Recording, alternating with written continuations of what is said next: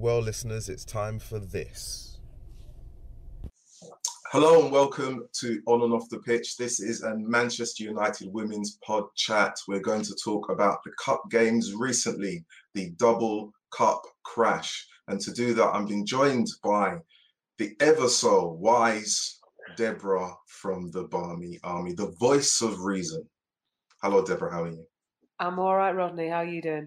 I'm not too bad considering recent results. We still stand. We are like rocks in the wind. We're just kind of letting it all kind of run over us, and we're just, we're weathering the storm. We're taking it in our stride. These things happen. Of course they do, and to come back to back, that's what's going to make it all the more significant, I suppose. Yeah, it is. But we've got to talk about it. Within the space of a week, Manchester United women crash out of both cup competitions. Obviously, the last one was the Conti Cup, but the first one, the Manchester Derby, the third one this year. Will there be any more? But it was the big one because the FA Cup comes with a certain amount of weight and prestige. Yeah. I'm going to go to the big issue of that game. Was it over the line? That far. That far. You're saying, that's like a whole ruler's length of over the line. Are you sure? Yeah. That's a ruler's length. Yeah. Well, I'm being generous in terms of ruler's length. Yeah. But from my angle, I clearly saw a gap between the end of the goal line and the ball. There was turf. And yes, if the ball was in the air, that could explain it. But this was when the ball was on the ground pretty much. And unless I see video pictures that show it never crossed the line, I will always be certain it did. That's my belief from where I was. I had certain people behind me who were adamant, and they were also given this kind of a distance. For me, it crossed the line, and it wasn't even close. But there you have it. And if you watch the players' reaction, if you watch the City players' reactions, that suggests, and also from the video I've seen, there's almost a moment where Roebuck, their goalkeeper, brings it back. Because a lot of the footage stops as she's got her hand on it. But then there's various angles, and everyone's got different video or stills or whatever, because no one's got the proof one way or the other. But there was one thing I saw a day or so after where you can almost see Roebuck brings the ball back. Not a huge amount, but enough to just leave a little bit hanging over the line. So... Yeah, for me, it was over clearly. Well, I built you up as the voice of reason, but I'm not going to say that you didn't see that. I'm not going to say you didn't. But I will say this: from the position that I saw it, the comfort of my sofa and the television, you could not tell. I know, it's difficult. What I would say in terms of the actual, was it over the line? Was it over the line? Wasn't over the line. The amount of television cameras there probably, or should have actually, recorded some kind of goal action. There are a number of cameras at the LSV. We know this, and for them not to be, directed towards the goal, the angle that we had for those that were at home wasn't conclusive. It was more or less the same angle as the commentators. The referee didn't seem like they were in the right position to actually kind of give it. The lines, assistant referee, lines person, they weren't in a position to give the referee any advice or guidance. So it was left to the referee's call. And that's always difficult. So, unless the referee had help, from their assistant, they were never going to give that. I get that there are people on the pitch or off the pitch who are entrusted with making that decision. But the lineswoman, I think she doesn't, from a picture I've seen, doesn't look to have been unsighted in any way, but yet also wasn't looking down the line. So, you know, we can make excuses, and yes, it then flares up the bigger question of, do we need goal line technology? Never mind VAR. Do we need something? Do we need the level before that, goal line technology? Not that that's immediate to implement, of course not. But you've got officials on the pitch, and the difficulty is when you're in the stands or in your sofa and you clearly see something you believe to be different. And this is why I'm saying, if I'm wrong, so are a lot of people around me. So were some of the players who weren't playing that day. There were a lot of people where I was that had the impression it's crossed the line. And there were people along the line, behind the goal, who said similar. Now, okay, as United fans, we wanted that to have crossed the line. But I'm not getting excited unless I'm pretty sure. Exactly. And that's what's... Because I'll tell you, when I saw that the goal wasn't given, and I'm calling it a goal, when I saw it wasn't given, and I was talking to some of the people near me, I actually thought the reason it hadn't been given was offside. Because that was the only... Not that there was an offside, but I couldn't understand that there was any other reason, because it had so clearly crossed the line. So I was thinking, well, why has this been disallowed? There wasn't a foul. Maybe it was offside. And I was screaming, are they saying it's offside? Got a bit excited because I couldn't get my head around the fact that it wasn't a goal. Or it wasn't. Well, you know, as I say, you know, from the comfort of my position, you were waiting for the referee. You know, for any more you're waiting for the referee to give confirmation, and when it doesn't, players wheeled away in celebration. City players got their heads down. We're enjoying ourselves because we've pulled that game back to 2-2 out of nowhere. So yeah, you're kind of waiting for confirmation, and then I realised that the players aren't celebrating.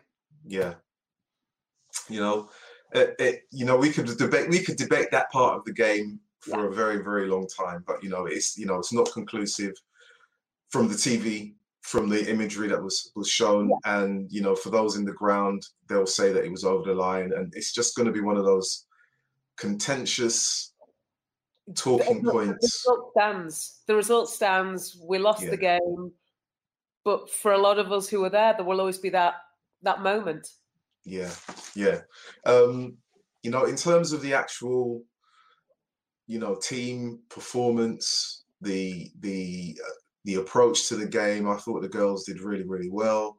I was pleased to see Jane Ross start a really important game against, you know, obviously a team that she played for previously, so there was a little bit of importance there. Obviously, there was Abby McManus, and I actually kind of at some point wondered why someone was left out from the starting lineup. Do you know who I'm talking about?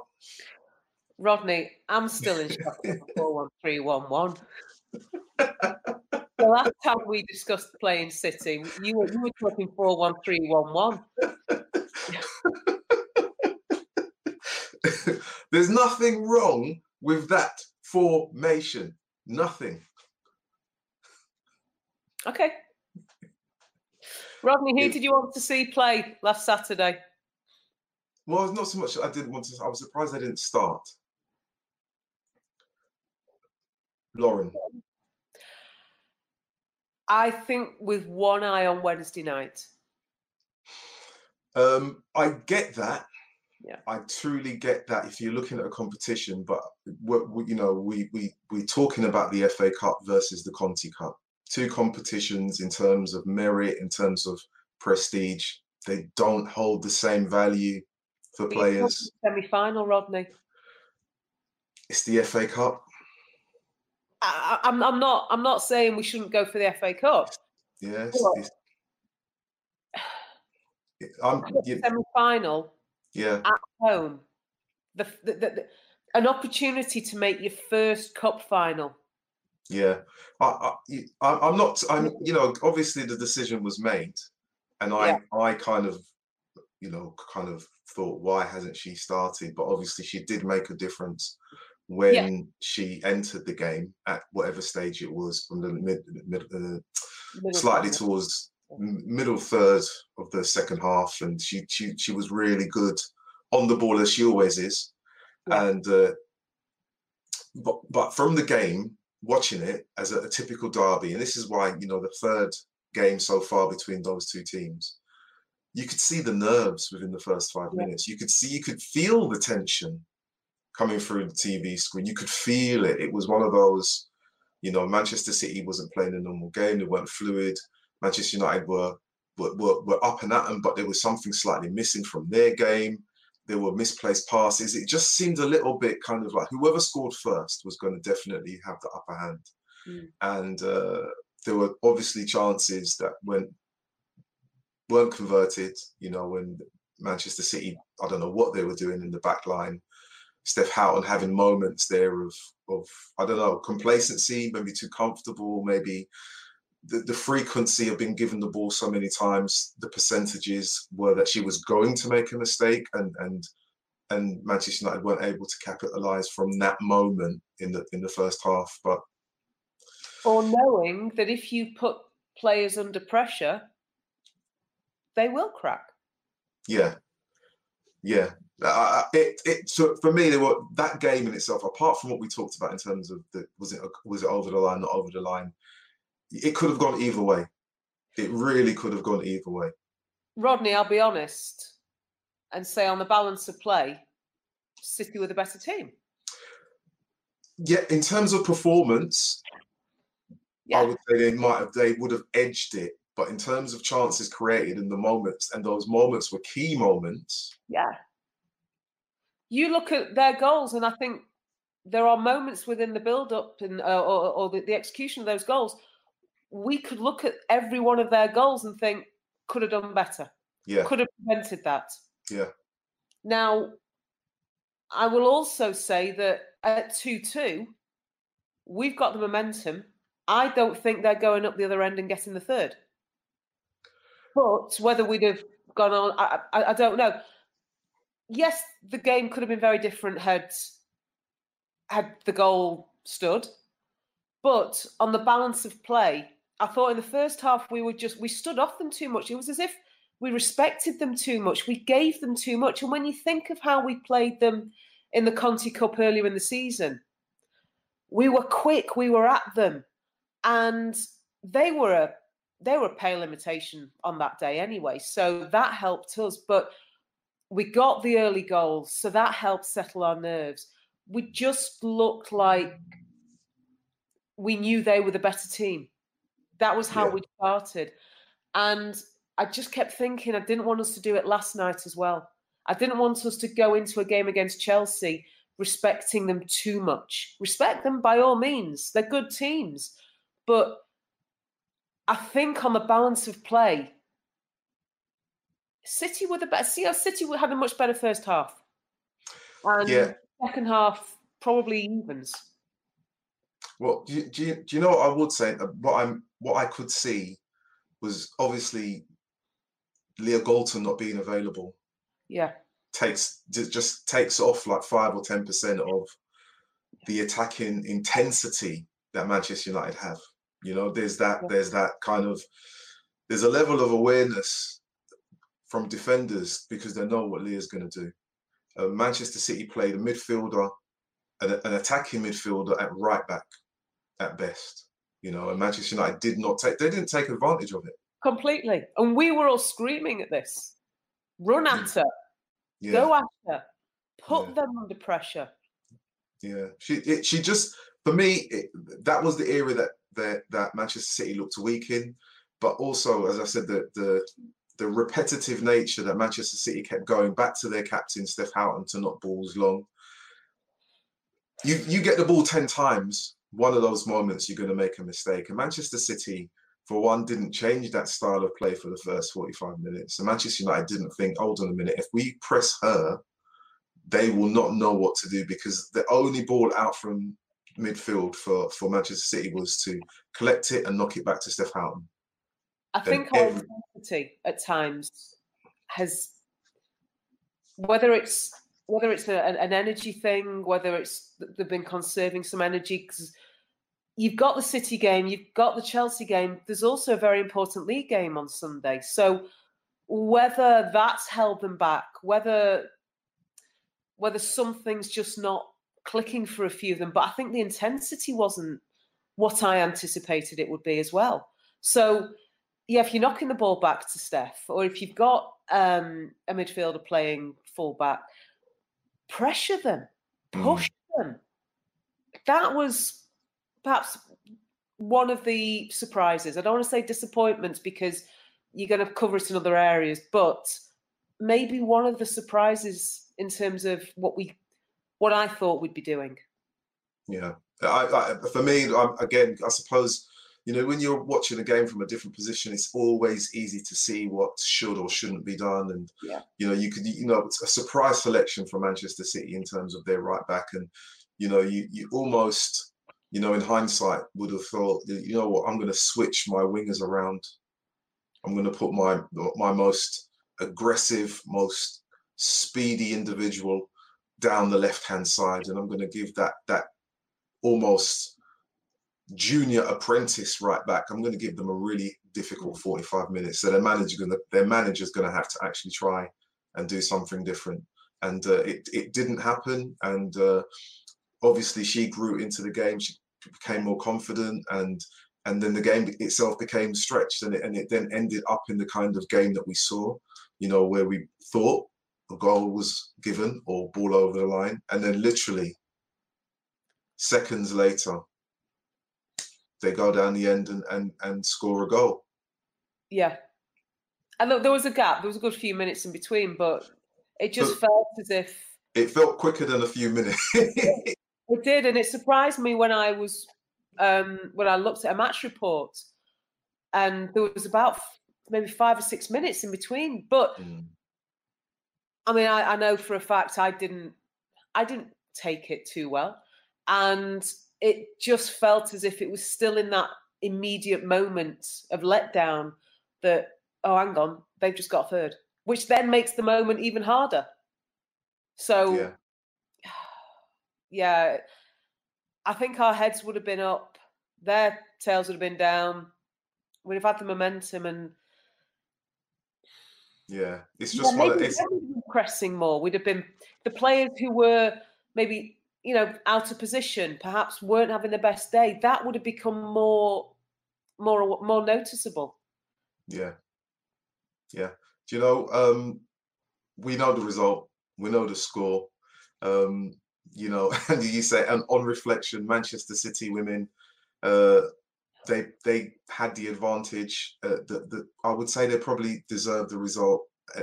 Overall, if you're trying not to be biased and you looked at it, which is very difficult, trying not to be biased. I will admit that on the balance of play, but certainly in the first half they were the better team. Yes. Well, I'll tell you what. Let's leave that section with the FA. Let's leave that, because that seems almost too long ago now, and it is painful. Yeah. The Conti Cup, I've got a question for you. Which game were you at, Rodney? Which game? When was this? The Conti Cup, the semi-final, the two games. I was at home. And one was in London. I was at home again. Now, Mark is probably whispering in your ear saying, did he go to the Arsenal-Manchester City game? He might not. He's not whispering, but I guarantee you when people watch this back, they'll be thinking, yeah, he's not a United fan, that Rodney. No. Because I've heard, I have it on good authority that you were getting on the Chelsea bus at one stage, but then you realised the Sam Kerr wasn't playing. So you thought, now I'm going to sack it off. If Sam Kerr's not there, I'm not a Chelsea fan today. Oh my days. Rodney, Oh my days. Lad. Like, look, be honest with you, I get this phone call right in the afternoon, and it's like 3 o'clock, and I'm like, oh, it's Natalie.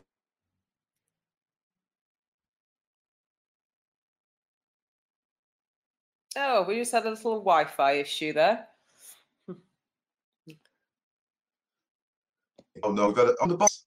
And I said, no. She said, I thought you was on the Chelsea bus. I said, what made you think I was getting on the Chelsea bus? I'm I don't know what she was thinking. I honestly, never was I going to get on the Chelsea bus at all to go to the game. Rodney. Never, ever was I going to get on the Chelsea bus. I don't even know where that rumor came from. That's quite funny. I think it was you on Twitter. Oh yeah, well, and she believed me. I wonder where that came from. You know what Twitter is, don't you? It's just fairy tales and horrible statements. I know they keep telling us that the men's team are going to sign somebody. Fancy that? Yeah, go figure. No, I was at home. I had the Manchester men's derby on TV, and I had the women's on my tablet. I was watching both at the same time. Would you believe it? Okay. Yeah, which was actually quite difficult. Yeah, it's quite difficult. Anyway, enough of these games. Sorry? It's easier if you just go to one of these games. Right. Okay. What to what? Which one? Then you can watch it. You don't have to go between two screens. You can give one your undivided attention. Right, let's not get into the whole transport and travel thing to do with the LSV. There's enough trouble getting out of Manchester, let alone getting up to Manchester. Oh, you Southerners. Anyway. Oh, this is just so unfair. Unreal. You know full well you're not going to get off lightly on these issues. Well, I'll try. This is the question I've got for you. Okay. Should the Conti Cup games be played at the weekend? I think the semis should. I certainly think in terms of getting a crowd, yes. I appreciate that the group games, it may not be possible to get to fit those in on weekends. But I certainly think when you've got, as they are, 4 of the top teams, the top 4 in the league, I think, the top 4 teams going up against each other, to have them on the same night isn't ideal. Nope. To have them clash with men's games, I'm not. That's a whole nother issue. But to have both games on one night with the same kickoff time as well. So you literally at home, if you were watching, had to make a choice between one or the other. There was no 15 minutes of one, whatever. Why would you, again, this comes back to the old issue, why would you deprive yourself of a possible crowd? Why would you do it? So I know for a fact last year when United played Arsenal, yes, we had some people travel down from Manchester, but I know I couldn't make it due to work. I know there were other people who couldn't make it. So if you have that game on a weekend, suddenly it opens up the possibility for more people to go and to make a bigger showcase, to have 2 really big quality adverts for the women's game. I love a night match. I love the atmosphere of a night match. But it's not perfect in terms of let's grow the game. Let's see let's get people interested in this. Should the semis have been played at a weekend? Yes. They should have been played either with different kickoff times so that people could go to one, perhaps, and watch one, depending on obviously where they were. Different days, ideally, so they've both got a chance to be showcased. And people, because there's enough neutrals that would want to go to one or both, depending on, both of them could have been down in London, both of them could have been up in Manchester, depending on how the draw had gone. as it was. One was north, one was south. But I cannot, for the life of me, fathom some of the decisions that are made about the exposure or lack of exposure of the game. So, in answer to your question, should they be played on weekends? Yes. Well, it would be good to know what others think about that in terms of the games being played at the weekends. Obviously, you've given me a hard time about which game didn't I go to, so I will defend myself vigorously. This was the issue I had. If either of the two Conti Cup games were played either Tuesday or Wednesday night, I could have decided whether or not I wanted to go and watch a live game, whether it was Arsenal, Manchester City, and go there and be a neutral supporter and actually be another member in the crowd, which would obviously boost the attendance by one.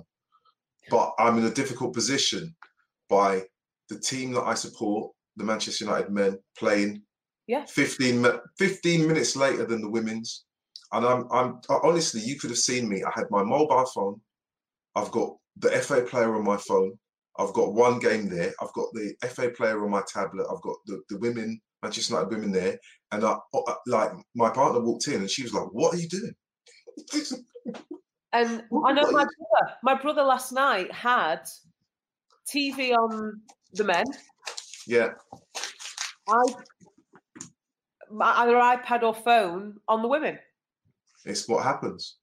That's football to an extent. That is football. You'll get some Champions League nights where you can go between multiple matches, but it's different when it's your team. And it's different when you're having to make that decision. And we've had that situation already this season where the men and the women have played at home on the same night, roughly at the same time as well. Yeah. We're going to continue to have those issues. And we as football fans have to make that decision. But me having to make that decision is one thing.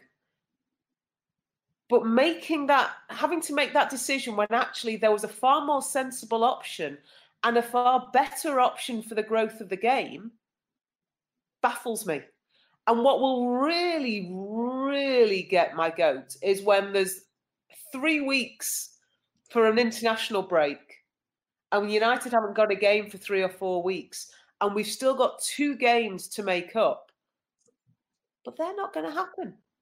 And I know if it's internationals, they can't, but all of the international breaks, they slow down. Yeah. Any momentum you may have built up absolutely goes. So you've got to fit games in rather than spread them out. Have them at more appropriate times. Have them at weekends.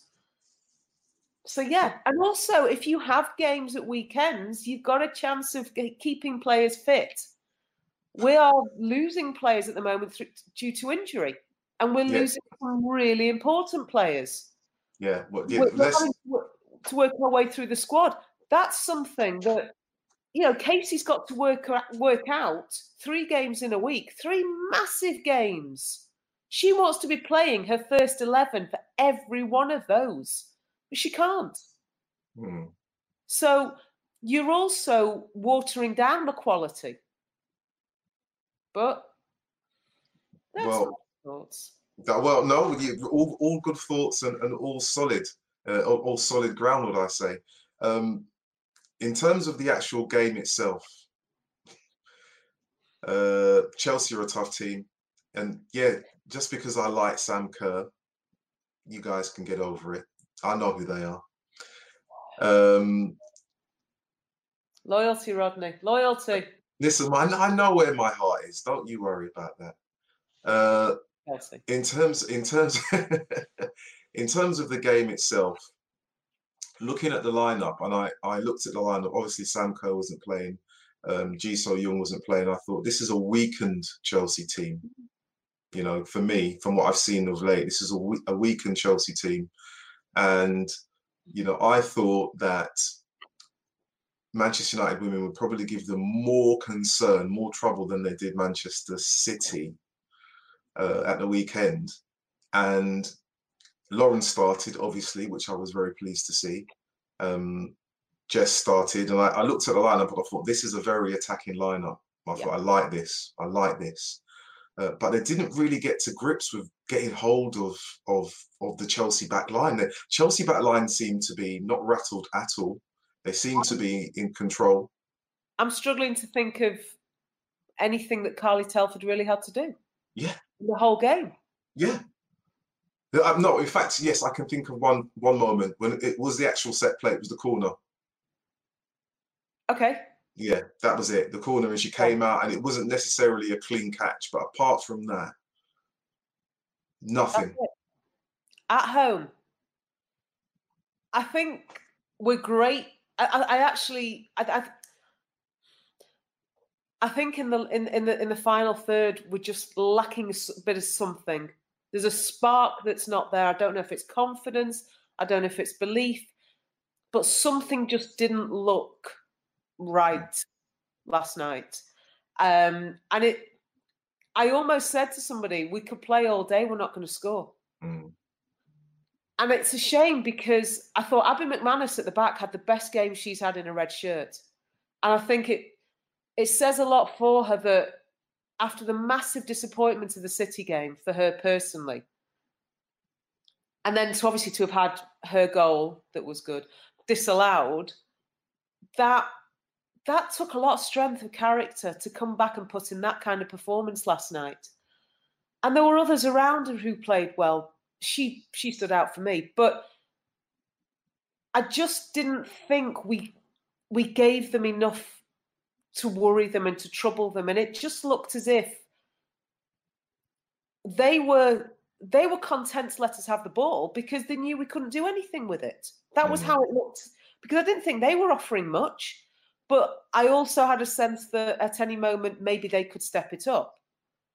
And I think it's a shame because we had the capacity to beat them. We could have won that game last night. But there's something that's just got lost in terms of creativity, making chances, taking chances. And it's something we've been struggling with for a little while now.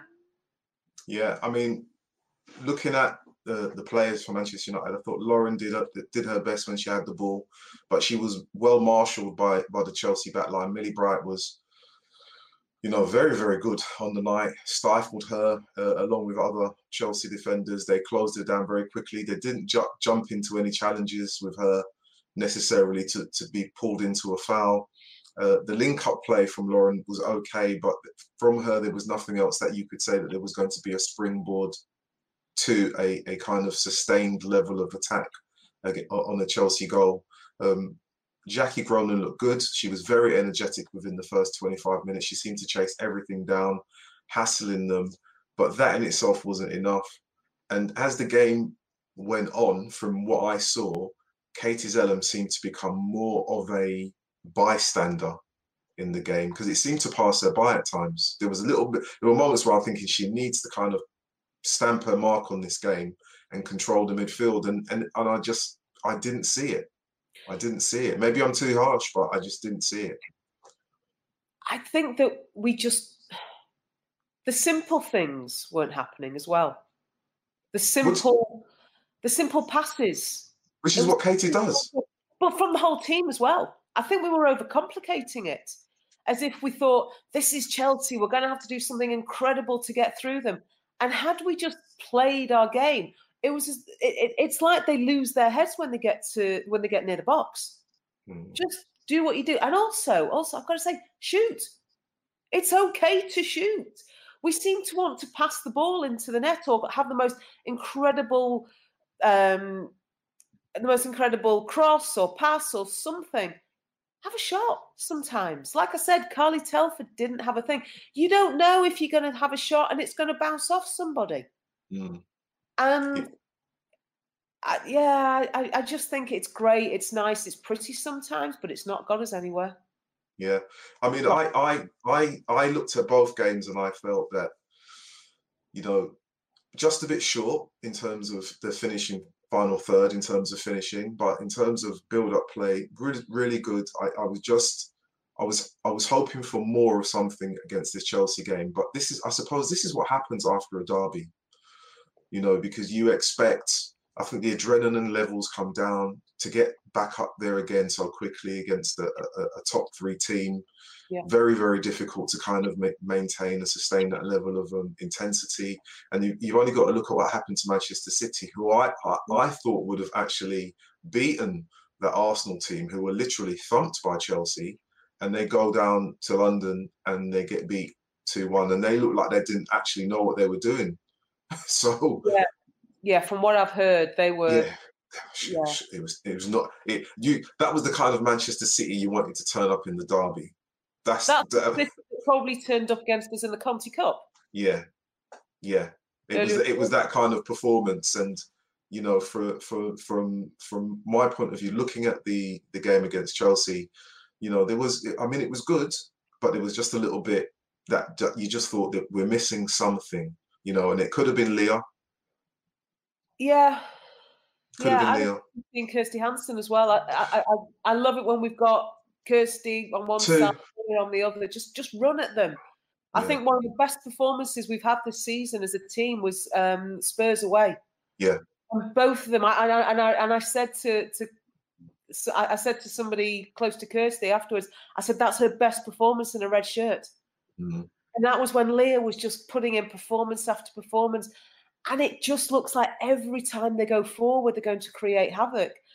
And we miss that, obviously not having them in the team. But that drive, that pace, things have slowed down recently. Yeah. As if we need to get back to that. Yeah, we will. Hopefully that will happen at the weekend. Key points again within the game against Chelsea. A claim for a penalty. Yeah. No. Right. Well, I didn't think it was at the time myself, but sitting on the sofa, which is very comfortable. No comments from you. Sitting on the sofa, it didn't look like one, but obviously they looked like an actual obvious foul on Jackie Groenen in the middle of the park, which the referee seemed to say play on, and that for me it looked like a pullback, and I was thinking that is a foul. She's got a handful of shit. I thought she had a handful of shirt and some chips. I'm telling you, we're all there screaming. We've got the lino in front of us. How do you miss that? It's 2 yards away from you. Yeah. That's the kind of basic stuff that gets us rattled about the quality of the refereeing. Right. So this is the question I've got for you, and here it is. Are we expecting too much from referees in the women's game? Really? I generally ask that question because I think even though the women's game has been established for quite some time, what are we expecting? We have seen, right, the lack of financial investment in women's football, whether it's sponsorship, whether it's goal line technology, whether it's any kind of video or audio support. Are we expecting too much from the referees in the women's game? 2 responses before I just want to clarify. Are you saying we're expecting too much potentially given their lack of support? Or are you saying, are we expecting too much from them in terms of their level? Both, because when you look at the lack of support, are you talking about the lack of support that the referee gets? And in terms of opportunity to dedicate more time to. Well, it's all linked. It's all linked because if you're a referee, you're going to need to have time to go and do your coaching badges. You're going to need to have time, and it's going to if you're doing your coaching, you have to pay to get your license, your A and your B. With refereeing, I've no idea. You probably have to pay again. Okay. What is the investment that are we expecting these referees to have obtained, and are we expecting them to be at a level that we see within the Champions League, the Premier League? Are we expecting them to be at that level when we know they're not? And let's be honest, just because they might be professional, we still find there's errors in Champions League, Premier League, and exactly. I think for me, my struggle is that sometimes the most basic of things are missed. I know full well they're getting, what, 60 quid in expenses or something? It's not a fortune. They've not had the exposure to the training and the dedication to it that people higher up in the tree have. But when you have a player 2 yards away from you who grabs another player's shirt and nothing happens, that for me is not a case of, oh, they're poorly funded, oh, they're not professional. That's just being poor. And whether you're paid a fortune or whether you're volunteering, that is unacceptable. Mm-hmm. I will accept that there are levels of the referees out there that we're not going to see what we think we should. And let's face it, as fans, we think every decision should go for us. Of course. But I will also say that supposed penalty yesterday, no. I was actually almost a bit embarrassed that one of our players has gone down so easily. And I think it started outside the box. It did. So that was never a penalty. But for me, and I looked at the lineswoman when this happened, or the linesman yesterday, and I looked at them and they were 2 yards. And it's the kind of thing that's just inexcusable. The level of refereeing isn't great, but the level of support and everything else that goes with the game isn't great. It is one of the elements that needs to improve, because I think if you want to be taken seriously, that has to happen at every single level. And one of those levels is the officiating. But I can excuse them so long, but there's little things they're missing. When we've got a referee who apologises after a game and goes, oh, I shouldn't have given a penalty against you. Oh, yeah, you've lost 1-0. Sorry, won't do it again. How do you as a manager respond? Go to team talk afterwards? Yeah. Well done, girls. You gave it your all, but you lost. Oh, and by the way, he's just admitted that he was wrong. Never mind, we still lost. Let's move on. We're in a results business. Imagine that happening in the men's game.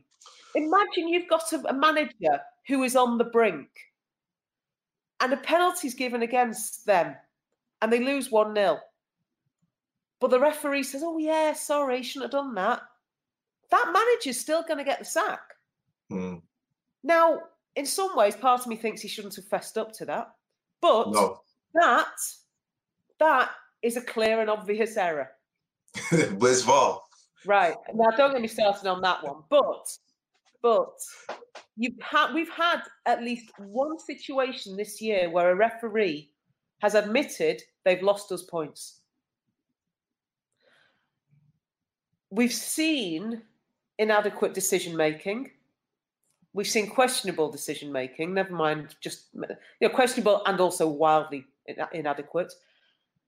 And it's difficult as a fan to really have faith in the officials because they're not inspiring us with confidence when they're missing such real basic matters. I don't have an issue with Jess's fall from that started outside the box and ended up inside. Do you know what? She's tried it there. She may have been falling, but it wasn't a penalty. I can't see something. And then some of the decisions in terms of she was stopping play because there was a head injury, but there wasn't a head injury. Well, I've got a question for you on that one. And I'm glad you brought it up because obviously the whole thing with the referee. When Katie went up for the challenge, it looked like she clashed heads, right? When the players jumped through her, more or less. Yeah, well, jumped through her. So it looks bad. Before you can say anything, the medical staff is on the pitch. They were on the pitch before the referee reacted, which is why the referee then said, you're on, now you've got to go off with her, which upset. I could see it, and I thought to myself, if that medical staff had waited to be called on, the game wouldn't have stopped and she wouldn't have gone off. But this is Mourinho, isn't it, with Eva Canero? Well, we've seen it before. Right. I think in that particular challenge, it wasn't so much a clash of heads, just the sheer physicality. It was rugged. Being 2 feet higher than her and literally going through her back and flattening her. Yeah, it was a rugged challenge. Yeah, it was. And had it been the other way around, we'd have been cheering on our defender. Yeah. But there was another moment, there's another passage of play later on where they had a player down. Yes. And they were pushing us to put the ball out. Yeah. And we did. And then later on, I think they had a player down and they decided to play through it. And we're saying, hang on, we're going to stop for you. Mm. That I find a very strange rule. So my theory is if the player's down and it's not a head injury, carry on. Yeah. Well, no, every player is meant to do a basic thing. Play to the whistle. I know it's right. And I know, it's nice if you kick the ball out. No. Because I think what that does is it allows the game to stop. And it's a great way to kill time. So I'm of the opinion, unless you're dying on the pitch, Rodney, play on. And if you think it's harsh, yeah. I'm not even going to say anything to that. No, I just think we've seen players go down. Yeah. With cramp, they take 7 hours to tie a shoelace. Goalkeepers who can't kick a ball from one side, so then they swap it over to the other, then they take it over the other. And each time it's 30 seconds. That's time wasting. And actually, if my players are doing it, I've not got an issue with it. So if one way to time waste is to go down and feign injury, I'm not having it. We play on. Because that way is what, and I just have an issue with faking injury anyway. That way, it stops people going down for something they haven't got. Yeah, that's. Do you know something? I've played football, and you can tell when someone is injured or not injured, and even if you're losing, there's a bit within you that says we're going to keep going. You're looking for kind of confirmation from your teammates, and they'll tell you whether or not to kick it out. And if they say no, let's carry on, you carry on, and you do that knowing full well that you're waiting to hear the referee's whistle. Do you know? Yep. Unless the referee doesn't blow, you just play on, because as far as you're concerned, as a player, you're not refereeing the game. You're not the person controlling the game. You're a participant, and therefore the referee has said it's okay to carry on, so you carry on.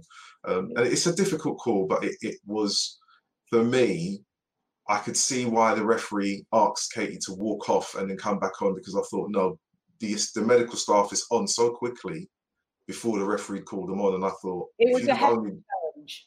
It was a hefty challenge. It was a very hefty challenge, but for Katie Ajew, she did get up, but it took her a few seconds to kind of gather herself, and that's why the medical staff. I tell you what, I had a bigger issue with how long it took for her to get back on the pitch. Again, you may not have seen this. I did. She was ready to come back on, and the ref almost allowed them to go back on the attack before bringing Katie back on. Yeah, that's what referees do. Sorry?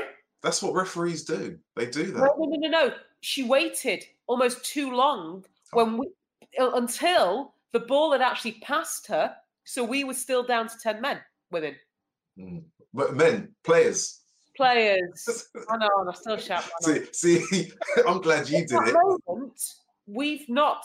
We've been penalised. Yeah. And our player hasn't been brought on until the ball is so much further ahead of her. She can have no way of influencing that passage of play. Yeah. And I've got to say, in terms of that moment there and the rest of the game, again, we talked about how there was no real concern for the Chelsea keeper. Chelsea had a moment where I thought this could look quite bad. Abby McManus did a really good challenge in the first half to stop Erin Cuthbert breaking away, and it kind of injured her. I thought she was injured then, but she carried on, and I thought good for her. You could see, and then she took another hit, and I thought she's not getting up from this. And then I started to think about the weekend, and I think no, don't think about the weekend. Let's stay with this game. I was slightly concerned, and I thought, okay, what's going to happen? And then Erin Cuthbert does what she does, because I look at her and I think she's a very talented player, naturally two-footed. And she seemed to skip past down the wing, and she came inside, and the ball that she played, I thought it went right across the back line. And I thought, how has that not been intercepted? Yeah. You know, honestly, I just thought, what? No one got to that at all, not even the toe. And then obviously from such a cute angle, Yeah. you know, she beats, Mildred beats Mary. And you kind of think, if you're going to lose to a goal, you want to lose to a goal. I mean, it's hurtful, but it was such a good goal that it looked like an impossible angle. And I had to think the pass was so good. I have to give Erin Cuthbert her due. But Man United had enough time after that goal. Yeah.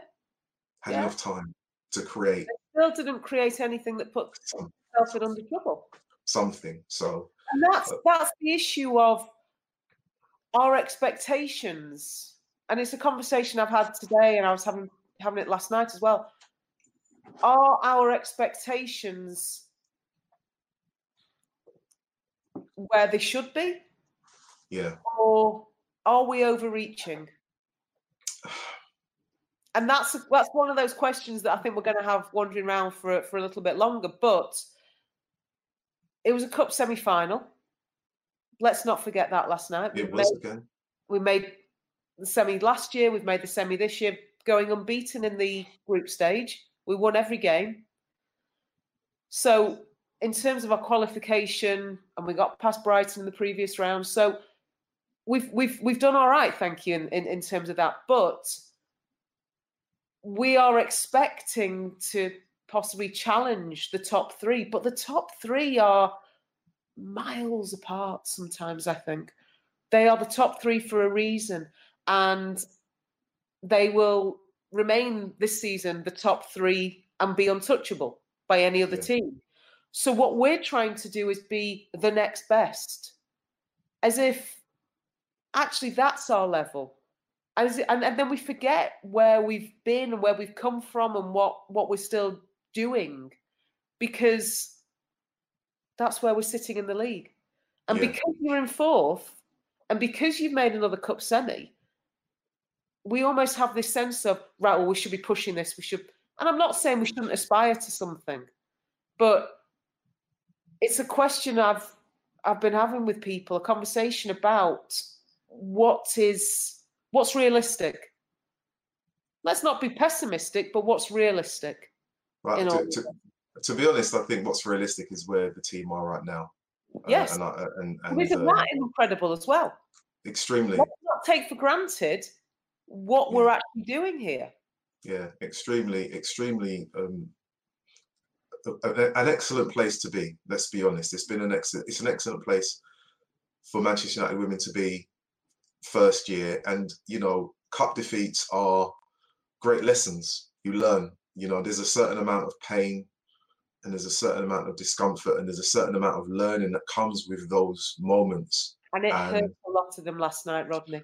Yeah, I'm sure. Do you know what? I'm sure it did. They will remember that game more than the actual winning of the championship, because it will sting in a different way and it will provoke different thought processes and approaches that they haven't considered before about what they need to do to make that gap or bridge the gap. Hopefully. And that for me, I look at it and I think, you know what? 2 cup defeats in a week, not bad, because you could see it. What I don't want is when we talk about the league. I just need to do one thing before we kind of move towards the end, and I've just got to bring this up here. And this is for those guys who are listening and watching. If there is a specific point you want us to cover, let us know in the comments, and also you can let me know on Twitter at Rodney_Cyrus with a C. That's one of those things. Before we wrap things up, I need to let you guys know that I spoke to a Manchester City fan. Don't say anything, Deborah, about the recent result after the Manchester derby, the third Manchester derby. You'll get to hear Emma's thoughts at the end of this segment, so stay with us. Deborah, before we wrap things up, next big game is within the Women's Super League. What are you worried about most in terms of that next game? Rodney, you and I stood next to each other. I know, was that the second or first game? Was that the second? It was the first one, wasn't it? Was it my first one? No, it was my second one. I think. Oh, you got me confused now.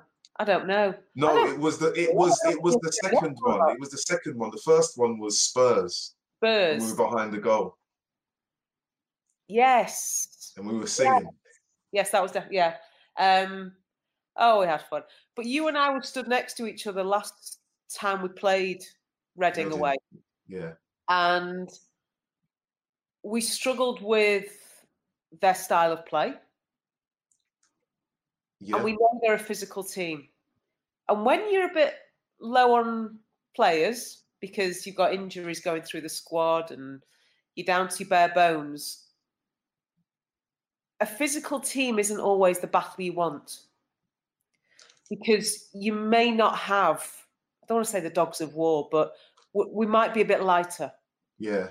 So mentality-wise, we know what we're going to face there. We know their style of play.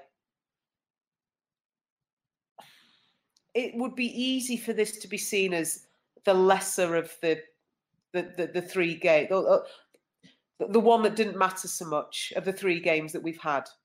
If we take the City game, the Chelsea game, and then this.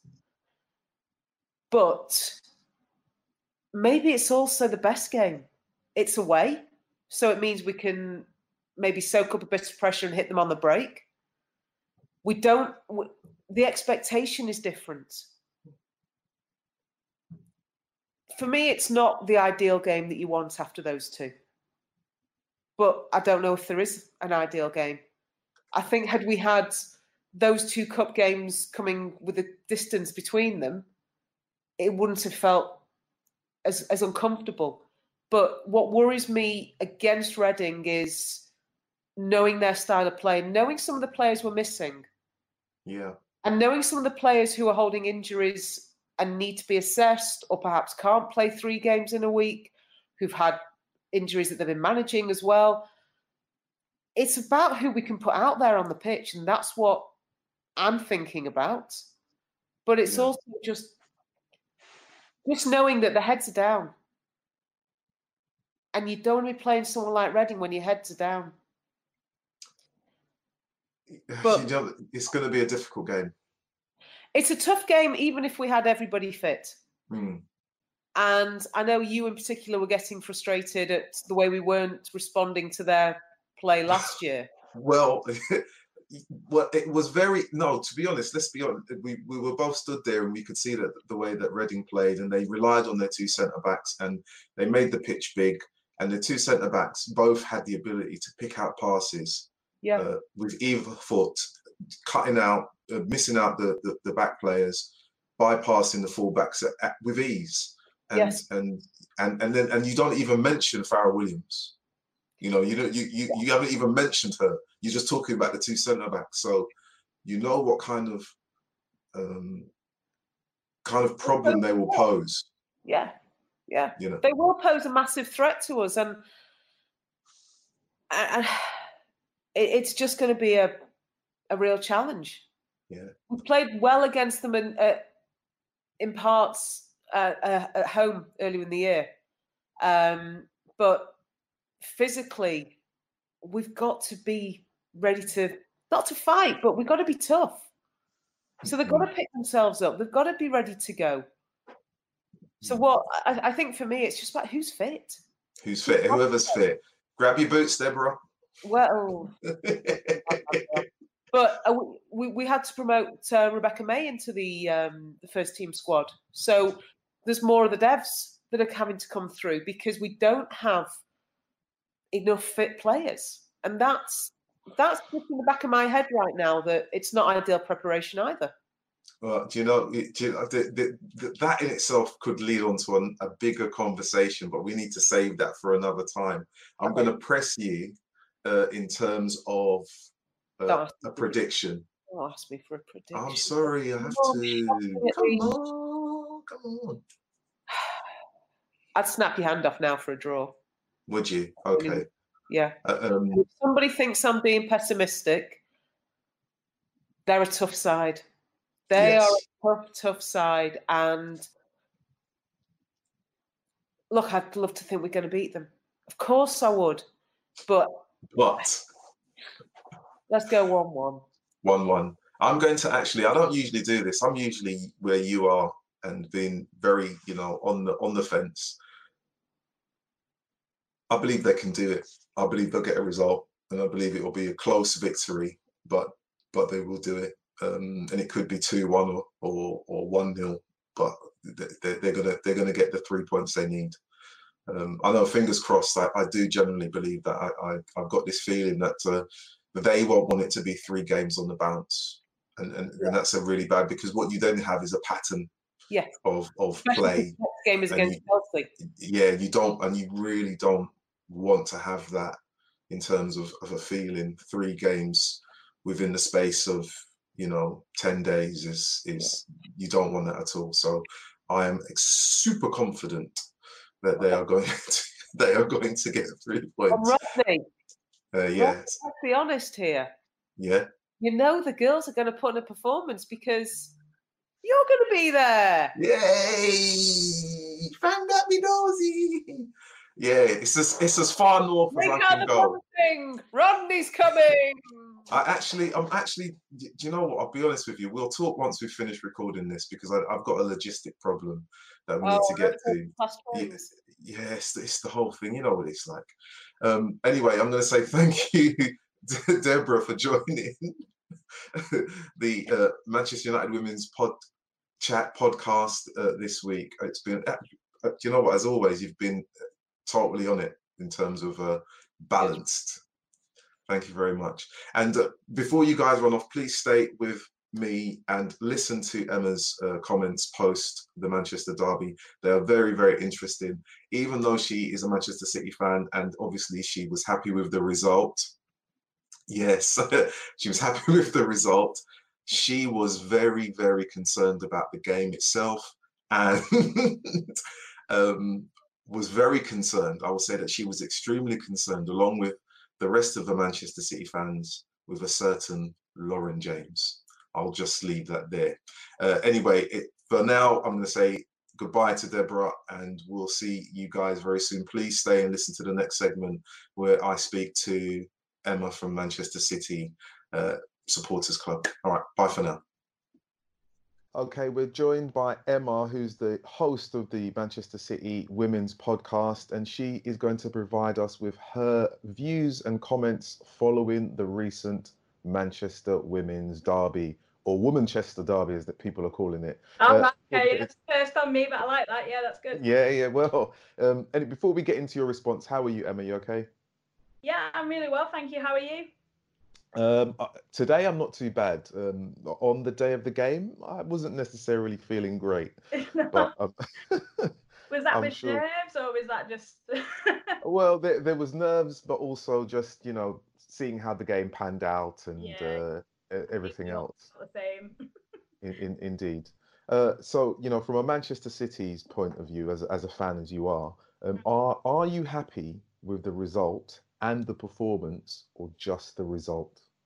Happy with the result, not necessarily with the performance. So what was the thing that bothered you the most about the performance from Manchester City's point of view? We gave a really good first half performance. I think we can come away from that first half in particular and say I think both sides were pretty nervous. You could see the emotion through the game of what it meant to both teams, really. I think that was evident within the first 45 minutes. It took a while for both teams to really settle into the game. I think obviously Ellen White's goal, it gave us sort of a bit of momentum going forward, and then we seemed to sort of be able to sort of play out the game how we sort of tend to usually do, quite possession based. And again, we took that into the second half, but with the second goal, again, sort of, we seem to have got really good control of the game, and then 2-0 up, we think we'd be able to see the game out, and then it just all kind of fell apart, really.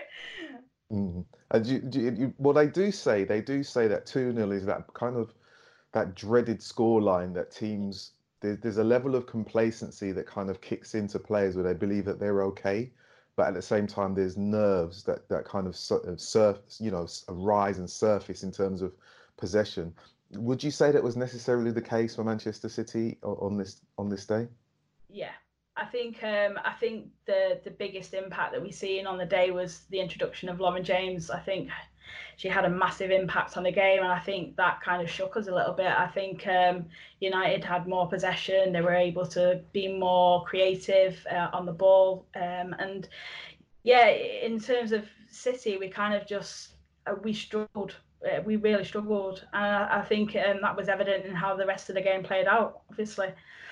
It really, well, but we're not going to go over too much about Lauren James, but I was happy that she actually made it onto the pitch, and definitely that she got on the scoreline as well, and she's going to make a bigger impact on the game overall, I believe.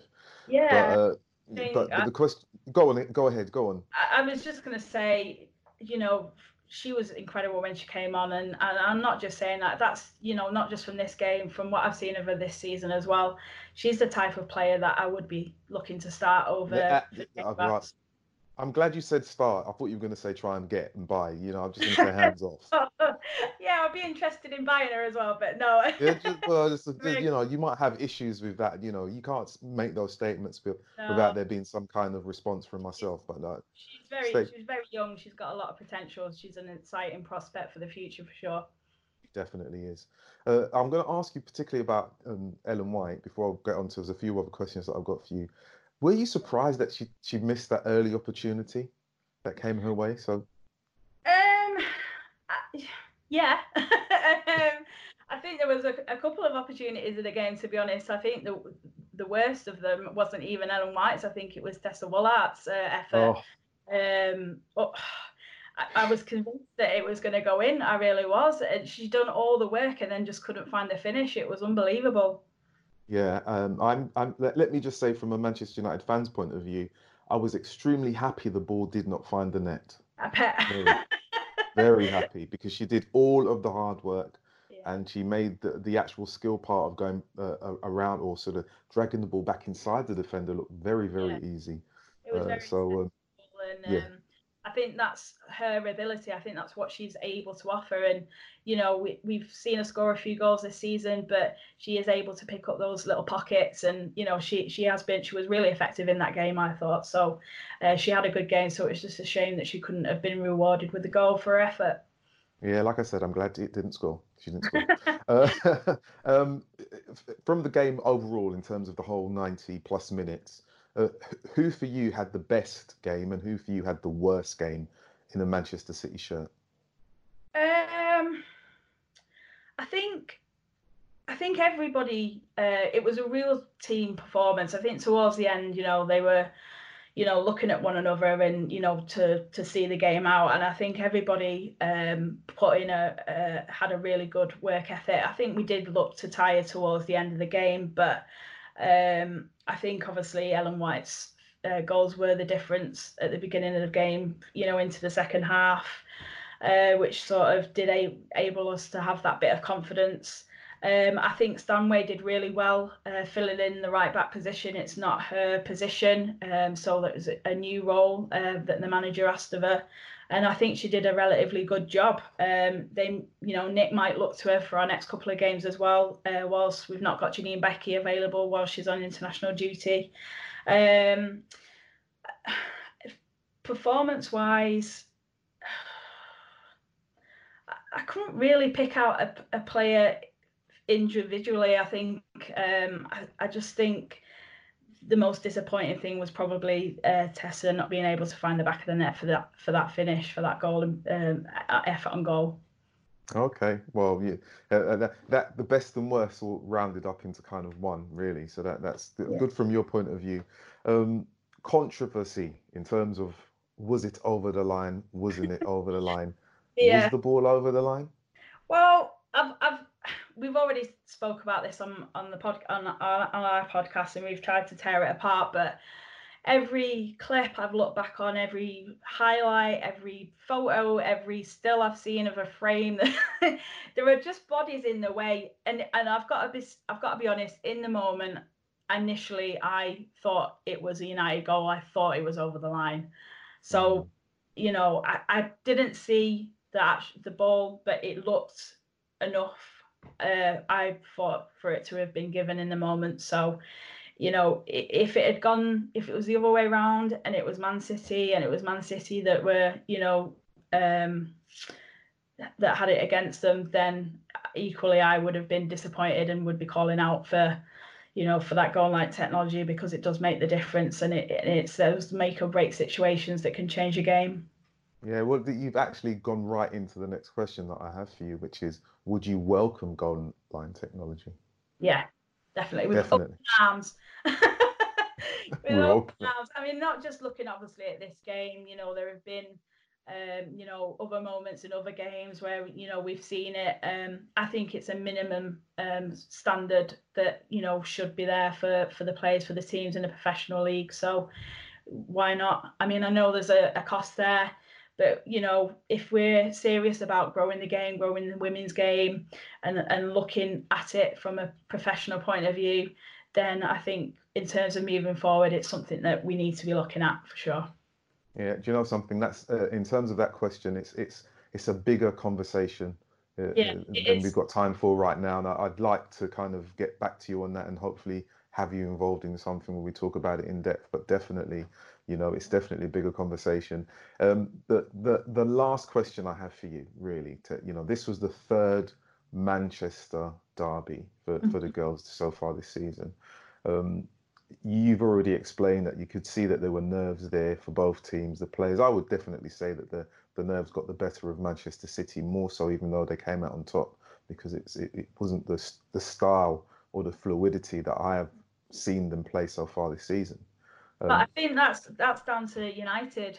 I just think that goes to show how well prepared they were for the game. You know, they didn't, like you said, they didn't allow us to play that game that we like to play patiently. We like to build up the play, string the passes together, and they were just not enabling us to do that at all. And that's credit to United and how they came out on the day as well. Well, that's brilliant. That's brilliant news for Casey and the girls. From the Manchester United point of view, can that kind of approach to the rest of the league, the rest of the competitions that they have, will they be able to sustain that kind of high press, detailed game plan? That's kind of, you know, it's difficult to call right now, but if they can, it bodes well for them. The final question that I have in terms of the Manchester derby, there are more coming. We know this. Yeah. What would you hope for the next derby that would be different than the one that we've just recently witnessed? Well, to be honest, of all the three derbies that I've watched this season, that to me screamed a classic Manchester derby. It had everything. It had the drama, it had the controversy, it had, you know, two teams going at it, really wanting to get the result. And I think if you were a neutral watching that game, it would have been really enjoyable. I mean, you know, we enjoyed it. I enjoyed it in particular as a fan, watching it as a fan. I don't tend to get to enjoy games as a fan that much anymore, but I've sat with the City supporters, and, you know, to be immersed in that kind of atmosphere, and, you know, to get behind your team, it was good, you know, as an overall experience.